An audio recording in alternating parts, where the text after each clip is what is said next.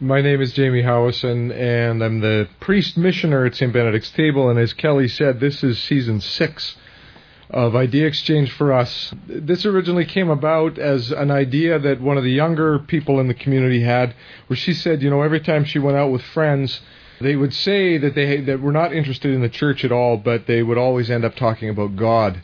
She said it'd be really interesting to have an opportunity to gather people outside of the walls of the stained glass and engage stuff of faith in the public square, and so this series was born. Tonight's presentation is, in a sense, part 2 of something that Chris started off last season. Chris Holmes is a professor of theology and ethics at Providence Seminary, is also doing a ministry internship with us at St. Benedict's Table.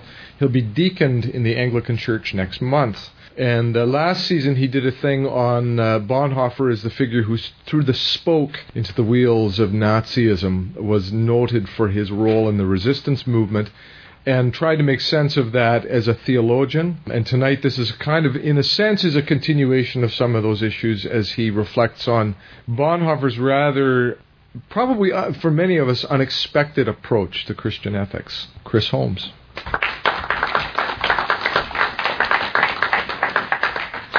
Well, thank you for coming out on relatively warm anyways, October evening. Last time I did this was in January 9th, 2009, and it was much colder than it was this evening. I'd like to start off with a quote from Karl Barth, and he is a theologian who holds a special place in my heart. He died in 1968 and taught for years at the University of Basel in Switzerland. And this is a rather arresting quote, and I think it really sets a tone for much of what I would like to say this evening. The divine is something whole, complete in itself, a kind of new and different something in contrast to the world. It does not permit of being applied, stuck on, and fitted in. It does not permit of being divided and distributed, for the very reason that it is more than religion. It does not passively permit itself to be used. It overthrows and builds up as it wills. It was written in 1919 by Karl Barth in a lecture he gave in the town of Tambach, Germany. Before I elaborate upon that, I'd just like to say a couple of words about who I am and where I'm coming from. I speak to you tonight as a Christian, and I speak to you out of the Anglican tradition. That is a tradition in which I am located, and obviously in which Jamie is located. I speak to you tonight as a preacher and as a seminary theologian. So I have a vested interest in this subject matter at hand. This is not purely an academic exercise for me. It's anything but. Christian faith is the place from which I live and move, I trust, and have my being. And so I don't speak about Bonhoeffer or what I think it means to live humanely and ethically from a neutral point of view. I speak to you from within the tradition as a person of faith. I'm a newspaper reader. I guess that makes me somewhat obsolete in certain circles, but I would rather read the Globe and Mail or the New York Times any day than the Huffington Post, namely because the Huffington Post ends up directing me to the Globe and Mail or to the New York Times or some other site like that. But I do read newspapers at least as much as I have time to, given life circumstances and whatnot. And I came across a piece last April, actually profiling a United Church minister named Greta Vosper. That name might ring a bell for some of you. And Greta is probably one of the most influential voices in what you might call mainstream Christianity today. She founded and chairs the Toronto-based Centre for Progressive Christianity. And she's a minister at Toronto's West Hill United Church. And last year she published a book called With or Without God. With or Without God, Why the Way We Live is More Important Than What We Believe. And it became a bestseller in Canada anyways. And in this book, she argues that the Christian church, in the form in which it exists today, has outlived its viability. And either it sheds its no longer credible myths, doctrines, or dogmas, or it's toast. It's not a terribly subtle take, I might say, on the Christian faith. Her book, as I mentioned, was a bestseller and really is a fiercely intense polemic with respect to the uselessness of creedal Christianity or of classical Christianity. For Vosper, the Bible is but a human project, filled with contradictions and the conflicting worldviews and political perspectives of its authors. It is no more useful than any number of books from antiquity. It is but a human book. So as a result of that, what she would have us do, which I find very interesting and in my judgment profoundly naive, is that she would have congregations work together to define God, maybe capital G or small g, in accordance with their own worked out definitions of what the holy and sacred means and is. So she would have us together on a Sunday morning instead of, I suppose, going golfing or something like that, at least when it's warm. Not that I'm a golfer. Well, I have tried, but horribly unsuccessfully. She would have us come together and to define a God in our own image, a God that we think is useful and serviceable for the kinds of political and social projects that we want to engage in. So I highlight Vosper as a dominant voice in Canadian Christianity that says something quite different from Dietrich Bonhoeffer and what he was on about in this early lecture of his entitled Christianity, the basic question of a Christian ethic. Another voice that I want to talk about briefly is that of Karen Armstrong. And I'm sure that some of you have heard of Karen Armstrong, perhaps have heard her lecture or read her books. She is probably, one could argue, one of the world's best-known living writers on religion. And she just published a new book. She published several, but the newest one is entitled The Case for God. In this book, she makes the case for an apophatic theology. Now, that's a good dinner party term. And what she says of apophatic theology is this. It's the argument that nothing can be said about God because God is beyond the ability of human reasoning to define, too vast to be labeled as a being and only knowable as being. Now, I think Armstrong is correct in a sense. She's correct in the sense that the God of the Bible, I believe, is one who is beyond the ability of human reason to define. Indeed, without revelation, I think one can say very little, at least that is truthful anyways, about God. But that is where she errs. She doesn't take the central teaching of the Christian faith adequately seriously. And that teaching is the incarnation. The belief, the basic Christian confession that God becomes human out of love for humanity. The incarnation, rather audaciously, makes it possible for us to say something true about God, precisely because God wills to be known and served and worshipped as God is. Now, this is, of course, a profound scandal. Karl Barth, whom I cited earlier, referred to it many years ago as the scandal of particularity. The scandal of particularity. And by that, he simply means that at the center of Christian faith is this very contentious belief. And that belief is that God is really like Jesus Christ. That God is really like Jesus Christ. That God does encounter and redeem the world, the whole world, in a first century Jew, Jesus of Nazareth. I'd like to, as a bridge to quote St. Paul, if I could, a few words from St. Paul. Specifically, a little letter that he wrote to a fledgling church leader by the name of Timothy. And I think Paul here says something that really flies in the face of what Greta Vosper and Karen Armstrong and whatnot are speaking about. And in the 3rd chapter of 1 Timothy, beginning at the 14th verse, St. Paul writes this: I come to you soon, but I am writing these instructions to you so that, if I am delayed, you may know how one ought to behave in the household of God, which is the church of the living God, the pillar and bulwark of the truth. Without any doubt, the mystery of our religion is great. He was revealed in the flesh, vindicated in the spirit, seen by angels, proclaimed among Gentiles, believed in throughout the world, taken up in glory. It's a magnificent early hymn in what is a difficult and yet also wonderfully rich letter.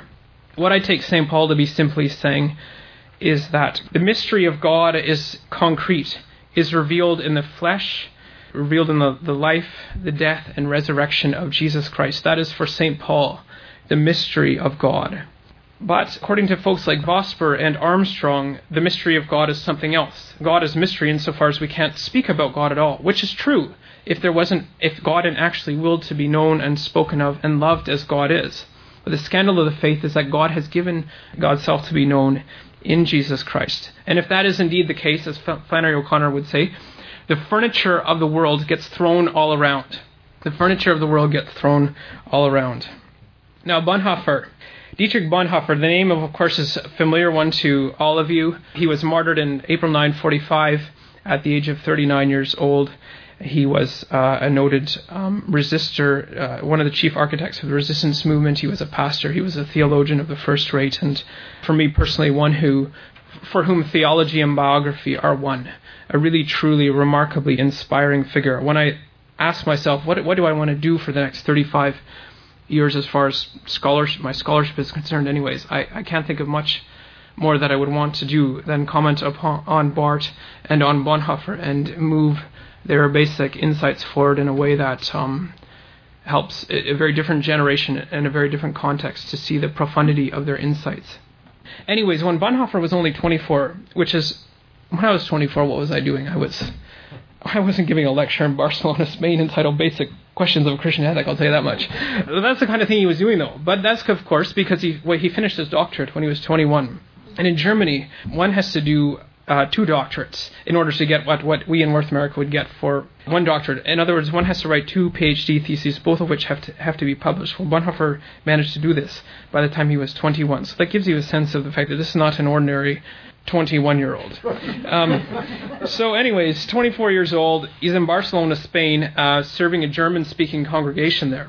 And on a Friday night, I guess this is the kind of thing you could do on a Friday night in Barcelona, Spain in 1928, is you could give a lecture entitled Basic Questions of a Christian Ethic, and lots of people would come. And the lecture would be about, no, that's not at all, this is wonderful. The lecture would have probably been about, well, I looked at the text and I thought to myself, my word, that would have taken at least 2 hours to read.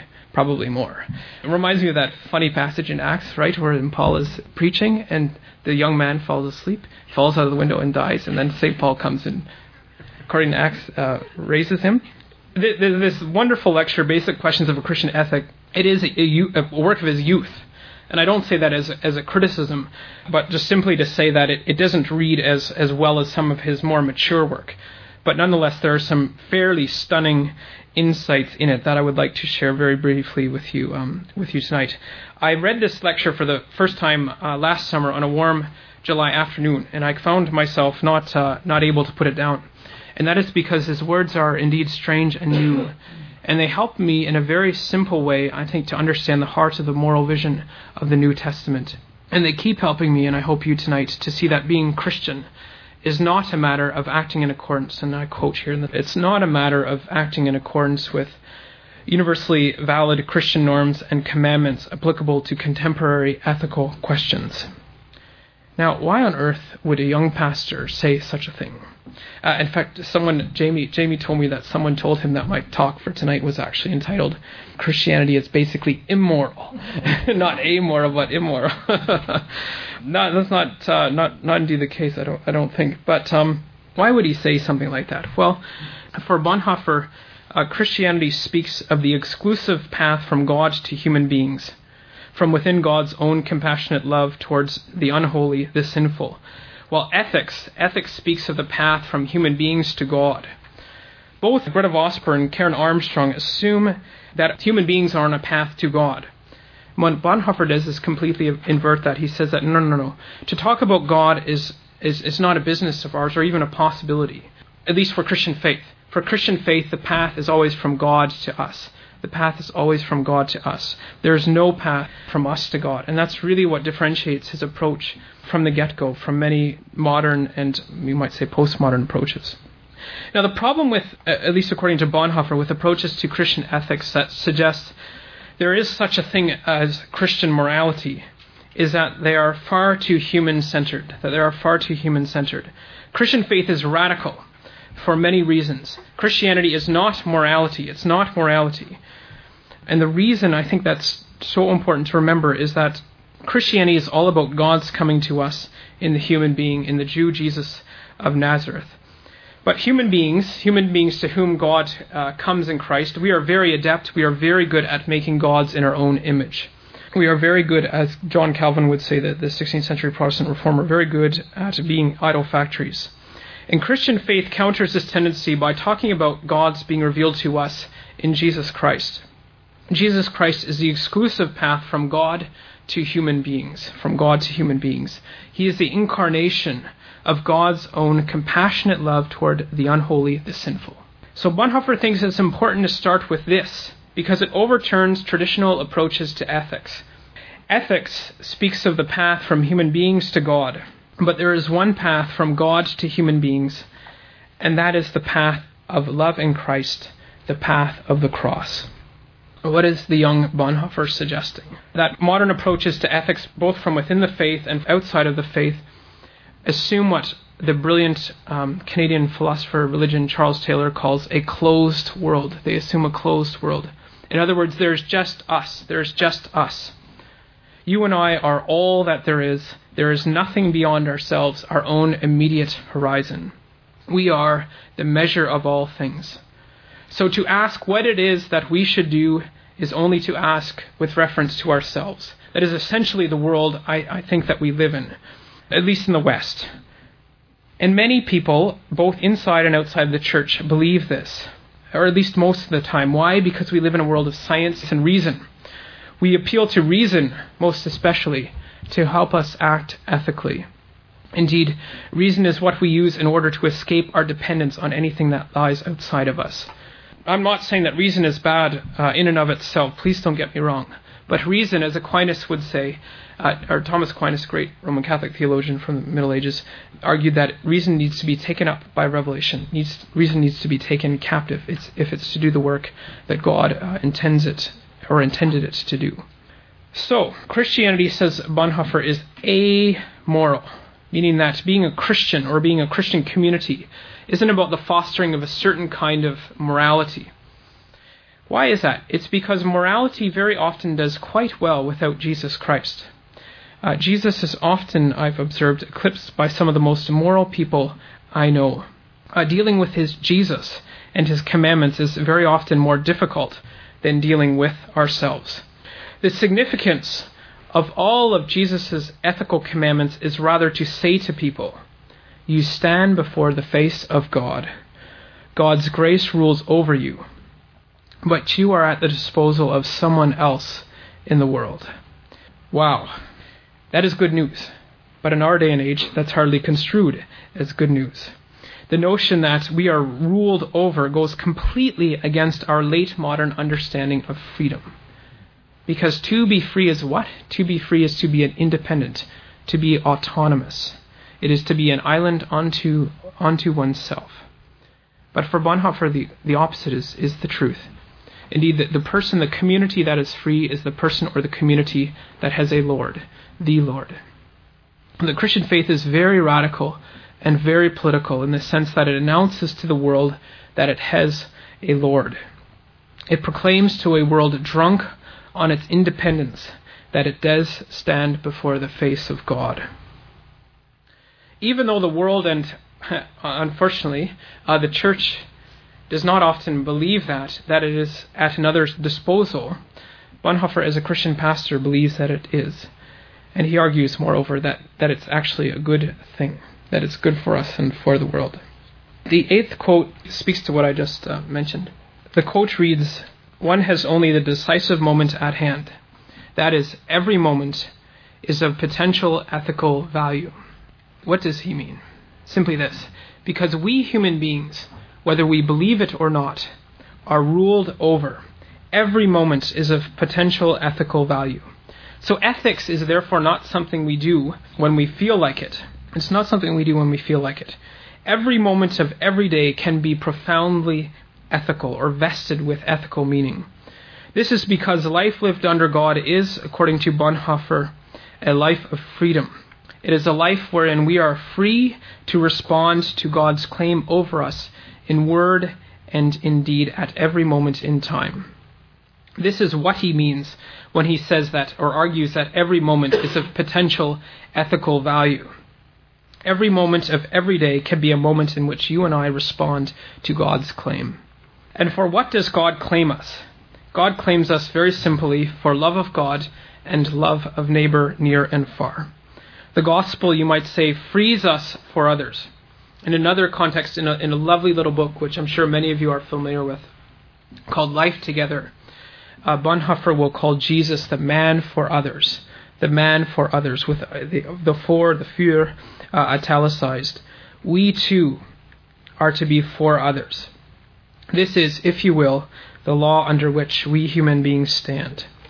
A direct quote, "There is only the law of freedom, that is bearing responsibility alone before God and oneself." Now, this idea of being responsible is hardly music to our late modern ears. It continually astonishes me how our North American society holds up, I mentioned this a moment ago, autonomy as almost something to be worshipped. And I think the notion of a gated community is a perfect illustration of that, is it not? I don't know.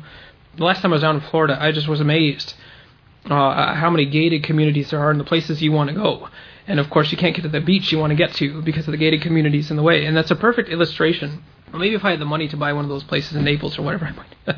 No, I wouldn't feel differently. But it is, I think, a handy analogy insofar as we deeply resist the idea that we are responsible to anyone beyond ourselves, to our own wants, to our own desires as consumers in North America.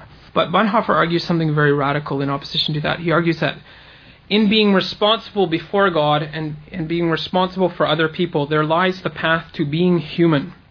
Human beings, fully human beings, take responsibility for others. A Christian ethic will always be concerned first and foremost with people, with real people. But the problem with morality, however, is that it isn't often concerned with people. It's far more concerned with fixed moral regulations or ethical principles. But the problem with principles, again, is that we tend, and this is a quote, is that we tend to act according to principles rather than from the concrete situations of crisis with which God confronts us. Let me illustrate this. This past spring and summer, I worked as a student chaplain at the Victoria General Hospital in Winnipeg. And it was a very hard experience, especially for an introvert like myself. Sometimes patients are in acute medicine for only a few days, others for months. I should mention that I spent most of my time in acute medicine, sometime in ER, but mostly working in acute medicine. And early on in my work there, I met a patient named Flo. I'll call her Flo, that's not a real name. Flo was 94. I say was because she is now deceased. Her body was doing what most 94-year-old bodies do. That is, it was shutting down. But some of her children insisted that she should be kept alive. Adult children, obviously, because she's 94. And in the process of conversing with them over Flo's state, it became very clear for some of them that the medical team was to use whatever means it could to keep her alive, even if those treatments were incredibly invasive. And even if those treatments, in the most invasive ones in her case, would only give her a couple more weeks at best. It seemed to me that some of the family were acting in accordance with a principle, with a mantra, which is this: life at all costs. Life at all costs. By the way, she was not conscious or participating in any of this decision making. There was nothing, literally 75, 80 pounds of her. That's all there was. It seemed to me that several of the family members were not acting in a way demanded by the shell of a human being in the hospital bed before them. Bonhoeffer calls us to act concretely, and by that he means that we are to take people, situations more seriously than slogans and principles. Disciples of Jesus are earthy people. They are not to evade concrete situations of crisis with which God confronts them. What matters before you and I is the person before us.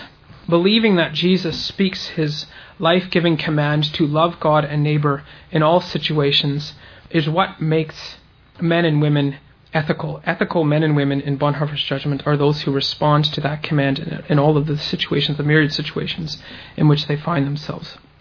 What is so important to recognize for Bonhoeffer is that being responsible for God is also a matter of living responsibly before the world. God and world are indeed united in Jesus Christ.